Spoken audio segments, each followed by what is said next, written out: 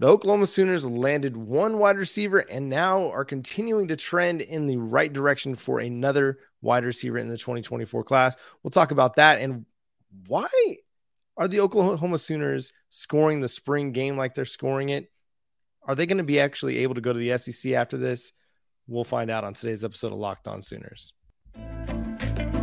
You are Locked On Sooners, your daily podcast on the Oklahoma Sooners, part of the Locked On Podcast Network, your team every day.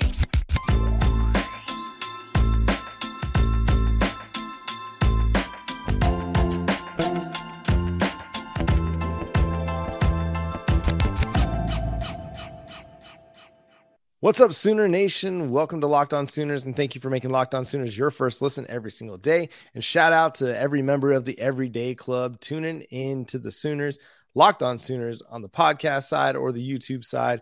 I'm John Williams. You can follow me on Twitter at John9Williams. My buddy here is Josh Helmer. You can follow him on Twitter at JoshOnRef. You can follow the show on Twitter at Locked On Sooners. And let's get started with this, Josh, before we talk about this crazy spring game scoring system that resembles a fantasy football league. Let's talk about the wide receiver position and the Oklahoma Sooners. We talked on our show yesterday about the commitment of KJ Daniels, the receiver out of Louisiana.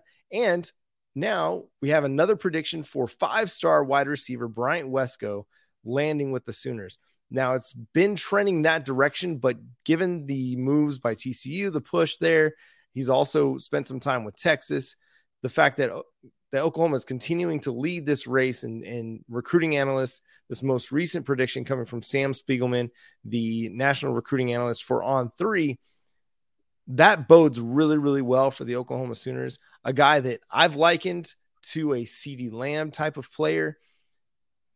Get me this guy on campus, get him in Jeff Levy's offense, get him with Jackson Arnold at quarterback, Michael Hawkins at quarterback, and dude, let's watch this guy thrive. You know, it's kind of amazing, too, when you break down his numbers. Has played for a program that runs the flex bone. And, oh, by the way, went out and had 58 grabs for 1,100 yards and 14 touchdowns. So he already has mind-boggling high school numbers, which is typical of a lot of these recruits we're talking about. And that's CeeDee Lamb's 2019 season right there. Very few catches, but big-time receiving yards and a lot of touchdowns.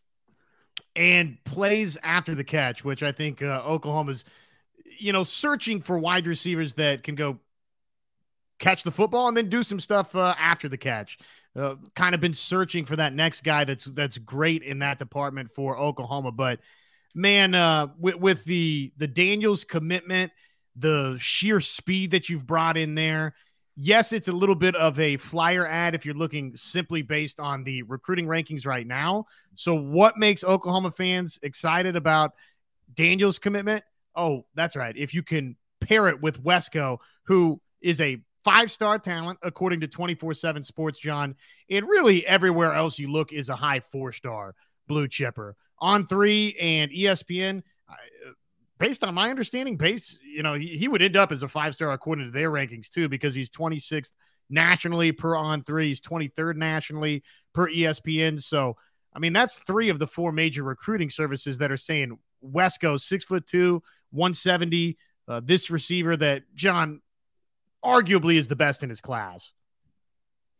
And he could very well end up being the number one wide receiver in the class with the way that his trajectory has gone so far. I mean, it feels very similar to what Jackson Arnold did last year at Apojo Atabare, where, they ended their junior season as four-star players. And then, as the offseason progressed, started gaining more recruiting momentum, seeing that profile rise a little bit through the 7-on-7 stuff. He's gonna continue to grow in that regard. He's gonna see his star status improve, whether it's with Rivals or ESPN. And it would not surprise me if by the end of it, he is the number one wide receiver in the class, and he's a five-star across the board because he's got that kind of a talent. I know that it's just crazy to compare anybody to CeeDee Lamb, but again, that's just the guy that I see when I watch him, is somebody who can make plays after the catch. He plays big. He can go up and get the football. He can play, above the rim. He can win 50-50 situations. He can run a full route tree. I mean, that's to me the thing that's impressive. And then you talk about the offense that he's working in. to be as productive and as impressive as he is, that just goes a long way. It takes it a whole nother level for me, because you're not seeing a lot of, high school offenses running outside of spread, outside of, 3-4 wide receiver sets in Texas high school football, especially. To see a guy who probably getting a very high percentage of the target shares in his team's offense and continue to thrive, like, this guy is going to be a really, really good player. I know it's easy to kind of fall into the hype of what he looks like, against high school talent, high school competition. But again, there's a reason why everybody's continuing to, throw, higher rankings at him. Like ESPN bumped him up like more than 100 spots in their latest re-rank of the, ESPN 300. So there's something to be said for the talent that he's displaying. And I think you're right, Josh. You pair a KJ Daniels and a Bryant Wesco, two very different skill sets, but both guys who can make a lot of plays after the catch. I really love the pairing. And I likened KJ Daniels to a Marquise Brown. I've talked about Bryant Wesco as a CeeDee Lamb. Which two wide receivers thrived, playing together? Marquise Brown and CeeDee Lamb. So, why not just go recreate that situation that you had for you back in the 2017, 2018 seasons, and just go get it. Now all you need is, your Davin Mitchell to be your Mark Andrews, and you've got the three-headed monster in the receiving game all over again. No doubt. And, pairing Wesco with somebody who's more of a speed option, just the different body types in a signing class, John, would be terrific for Oklahoma. It'd be the first major recruiting win, though, as well, for Emmett Jones, who, again, has come into Oklahoma with this track record, John, of being somebody that can go into that Dallas-Fort Worth metro area and really lock it down for some of the top names. And if and when this turns into a commitment for Oklahoma and eventually a signing, again, this is going to be a major recruiting win for Oklahoma. I mean, you're talking about OU's up against Clemson, LSU, TCU, who, of course, just played in a national championship game. And so what was one of the questions we got a lot this past season as TCU won a college football playoff game and then went and played for a national championship? It was, well, do you have to start worrying about TCU more seriously in the Dallas-Fort Worth area and beyond in just the state of Texas? And I think the answer to that was, yeah, I mean, sure, you're alerted to it, but here straight away, if you could win this type of recruiting battle over a TCU when they do have that little momentum behind them, John, and then LSU and Clemson, two programs that have each won national championships recently, this would be a big-time recruiting win for Emmett Jones. And again, Spiegelman, his prediction coming in, that's a national recruiting analyst who's not just putting that recruiting prediction in for On3. He's not just putting it in willy-nilly, John. He has it on some good authority that this is trending in Oklahoma's direction. And there's good reason to believe that. And, you talked about TCU. They've been kind of the school that Oklahoma's had to do battle with so far early in this cycle, at least in the early part of the 2024 calendar year, with Michael Hawkins, Bryant Wesco. Now they're going to, see where this all ends up. We don't know a commitment date for Wesco yet, but things continue to just trend in a positive direction for him. Isaiah Autry, guys like Jaden Hardy, David Stone, Williams Nwaneri. I mean, it's a class that's continuing to sound pretty positive. And again, I talked about it yesterday. This class could be as good or even better than what we got in 2023. And that's just a good sign for Oklahoma and just evidence of what this staff is able to do on the recruiting trail. Now, again, it may take the 2024-2025 season before we start seeing that take shape on the field, as they're still dealing with a big time turnover of the roster that they've underwent over the last 2 years. Speaking of turnover, Josh, there's quite the turnover to the scoring system and the format for the Oklahoma Sooners spring game. And we're wondering, are they going to be forced to go to the American Athletic Conference instead of the SEC after this? We'll find out after Josh talks to y'all about FanDuel. I don't think they're going to.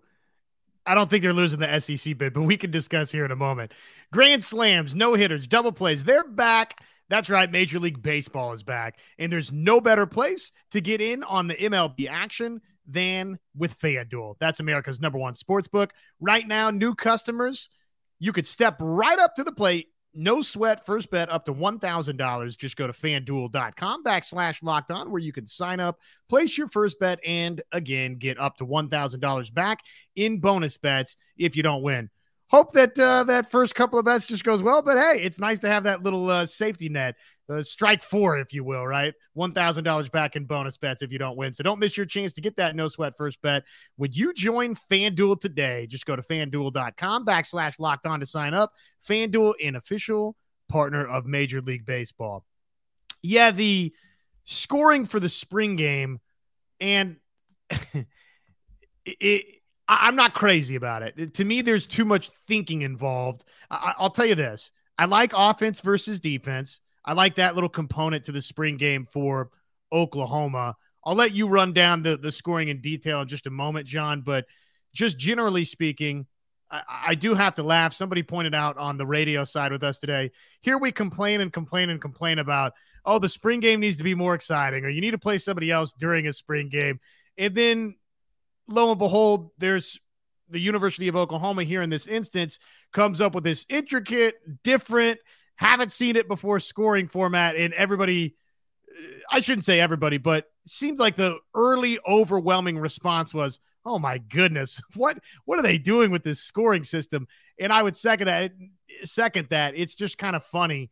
That's a fair counterpoint to be made that, okay, they're trying to innovate and do something a little bit different. But my general rule of thumb, John, would be this.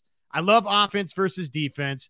But to me, man, yeah, I mean, look, if you're watching on YouTube, look at some of the scoring here. If you have to think this much individually play to play, oh, wait, a sack is worth how many points? Now, wait a second. Why did the defense they got 2 points for a PBU? To me, that's probably not the greatest thing. But, hey, here we are, right? Yeah, I'm looking at this and I'm wondering, why is the offense getting 2 points for a punt? So Oklahoma's trailing by 1. Oklahoma's offense trailing by 1, less than 30 seconds to go in the game. And, well, I guess the defense does get 5 points for a punt. So it's still a net negative of 3. I don't know. So just give the defense 3 points. Yeah, just give the defense 3 points and just quit giving the offense points for giving the ball back. Like, I don't like the idea that you turn over on downs, that should be negative points. You miss a field goal, that should be negative points. You get a turnover, that should be negative points. Like, okay, maybe you don't want to take points away. You don't want to see the scoreboard go backward or end up with a negative score in the game. But yeah, it's just a little bit, and maybe that's just their way of, preventing the offense from ending up with a negative score, because that would look kind of bad. The offense, red team -3, defense 13 or whatever. That would be a really bad score to probably be able to, to be putting out there on social media. Too many people would have a laugh at that. So it's unique. It's intriguing. I really liked the format last year. I thought that having, kind of a split squad scrimmage, I think that just made a lot of sense for what this team was trying to do and create competition and things like that. This seems more just kind of like a scrimmage or like a practice more than it does like a game. And the talk has been kind of bandied about a little bit. Would you prefer to play an actual opponent in your spring game as an exhibition game versus as a spring game? And when Brent Venables was asked about that, he's like, well, if everybody else was doing it, then we'd, be interested in doing that too. Of course, there'd be a lot of different details that they'd have to iron out. But yeah, I mean, I'm sure that they, try to talk through as many scenarios as they could. And this is what the best thing that they could come up with for this kind of a scrimmage. But it is intriguing for sure. Well, and hopefully more than anything, if you're doing offense versus defense, give me a healthy dose of the ones. I know that folks are going to be excited, and we can talk about it either in just a moment or later this week, John, for the Everyday Club. You can tune in for that maybe. But, you want to see the Jackson Arnolds of the world. You want to see these freshmen that have just arrived. But show me the ones. Show me good on good in this spring game. If we're going offense, defense, which, again, I dig out of everything, that is this, the scoring system aside, I want to see how things look out there 1 versus 1, John. And I can see that argument where, if you have a split squad scrimmage, then you're mixing up your ones and twos together, and you might not have starters going against starters. You might have a starter going against a backup and vice versa. So I do get that point of it. I like the idea of it being an actual game. This to me just is a glorified practice. It's just going to have a very different feel to it. People love points. So is that going to be one of those things where it's like, okay, the offense, is going to have more people behind them, and it's going to be disappointing if they don't score enough and the defense wins this? It's just an odd dynamic. And I really liked the format from last year where they went up against each other.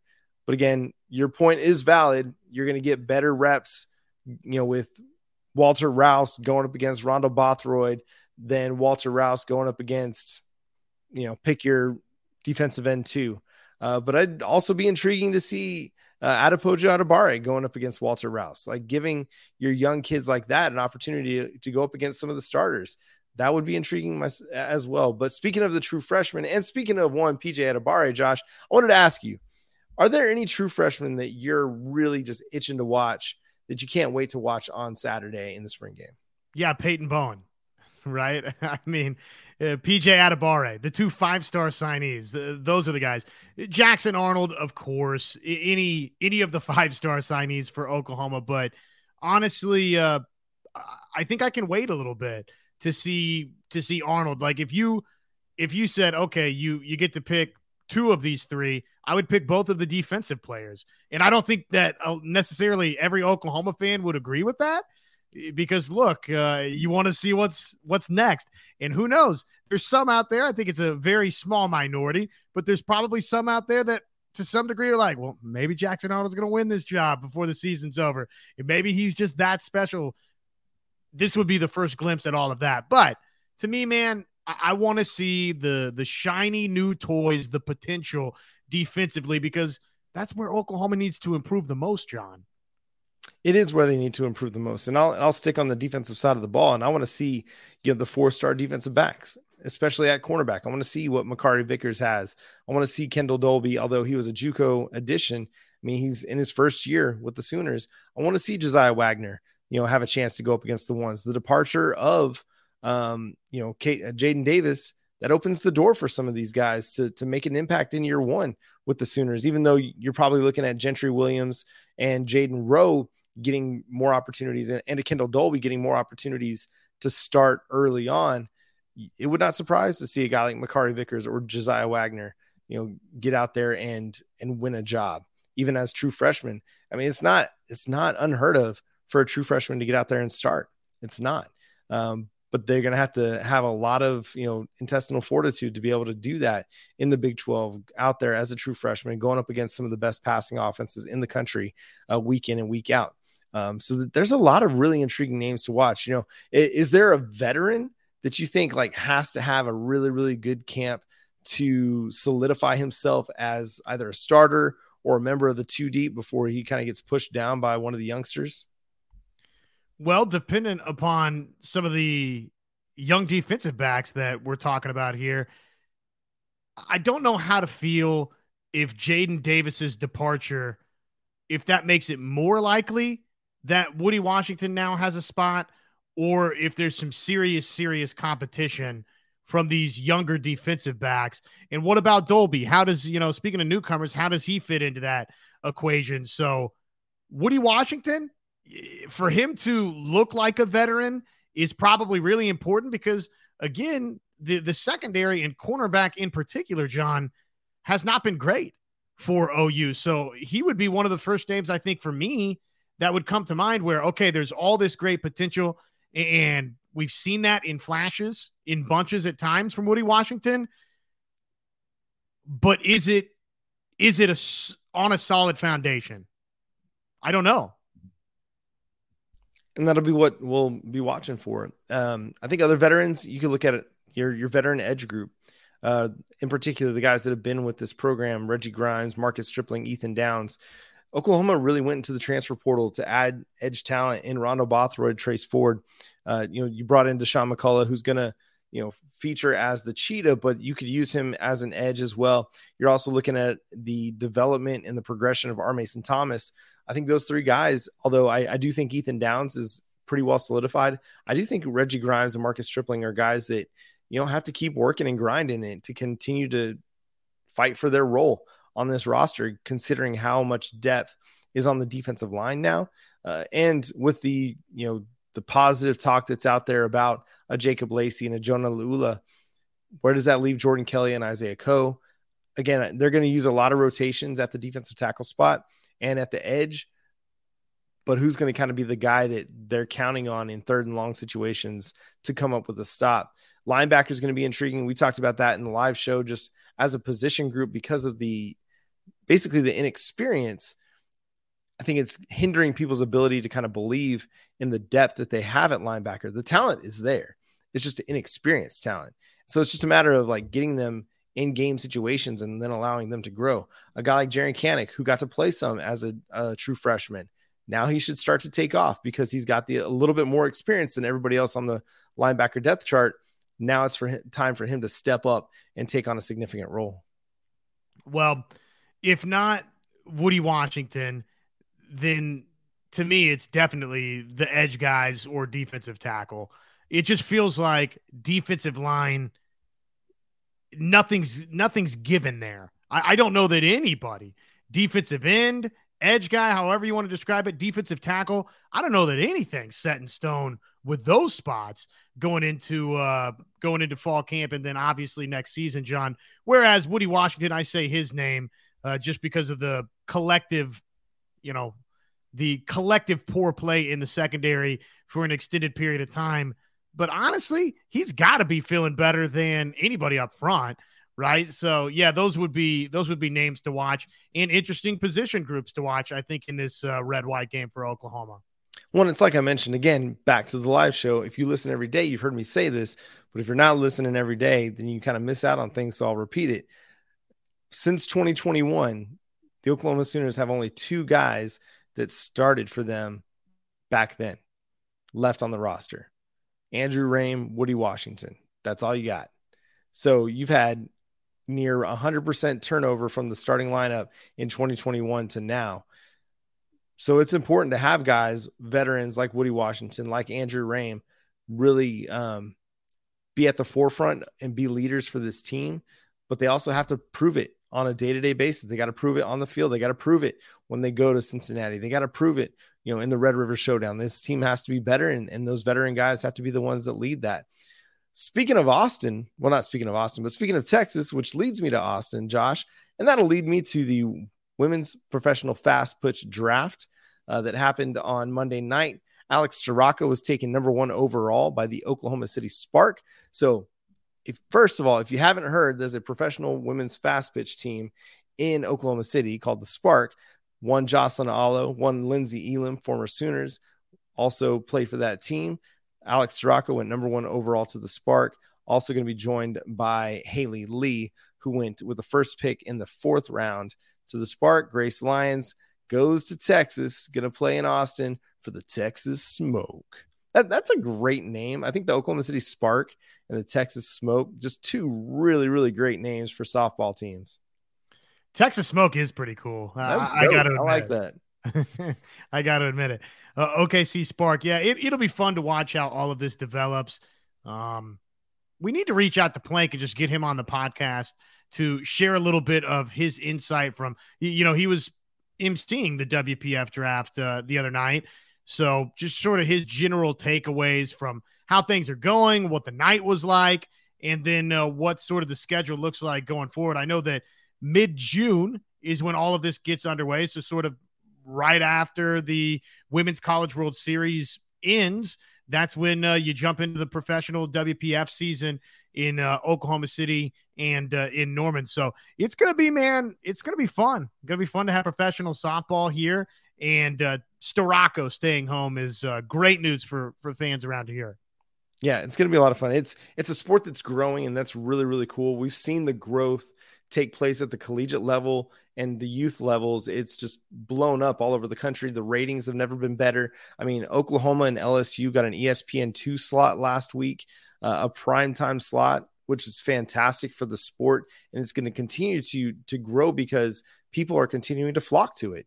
You know, women's sports in general, I don't know if you saw the number, but you know, the national championship, the 4 on the floor from Saturday, had its best number ever for women's gym on ABC. So they're getting the profile, they're getting the opportunities to be out in front of a national television audiences, and that's continuing to grow the sport. Well, now you have 4 teams where just, you know, last year when the WPF launched, it had just 2. It had the Smash Hit Vipers and the USSSA.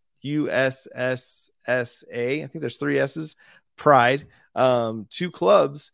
And within a year, they've already doubled that with the Oklahoma City Spark and the Texas Smoke. So it's encouraging to see the growth of softball continuing to happen, and that Oklahoma Sooners are going to be kind of at the forefront of that, especially with the Oklahoma City Spark. Lauren Chamberlain, she's the commissioner of the WPF, but you're going to see Oklahoma Sooner players getting drafted very highly and very often in this league.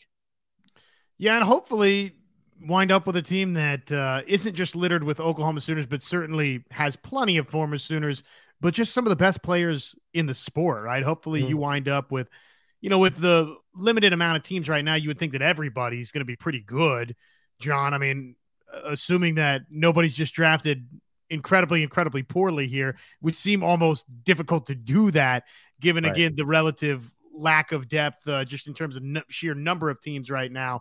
But hopefully for the long haul, this thing is here to stay, and Oklahoma City winds up with a team that fans can be proud of and want to go watch, because I do think right now, in large part, mostly because of Oklahoma, but also because of what Oklahoma State is doing, you've got a state that is a rabid softball state right now. So I think there should be some pretty good support for this thing. Yeah, and you can even also throw Tulsa into the mix as well as a program that's doing really, really well in softball. But folks, that's going to do it for today's episode of Locked On Sooners. Thanks so much for being a part of the show, and thank you so much to the Everyday Club tuning in and listening every single day here on Locked On Sooners. Again, follow me on Twitter at John9Williams. You can follow Josh on Twitter at JoshOnRef. You can follow the show at Locked On Sooners on YouTube. Hit that subscribe button, hit that notification bell, and to let you know when new episodes drop a like. And if you feel inclined to do so, we'd love you to leave an Apple review. Go give us 5 stars over there and tell people how you feel about the show. It just helps more people find out about the show. So thanks so much for tuning in. Until next time, he's Josh Helmer. I'm John Williams. Boomer Sooner.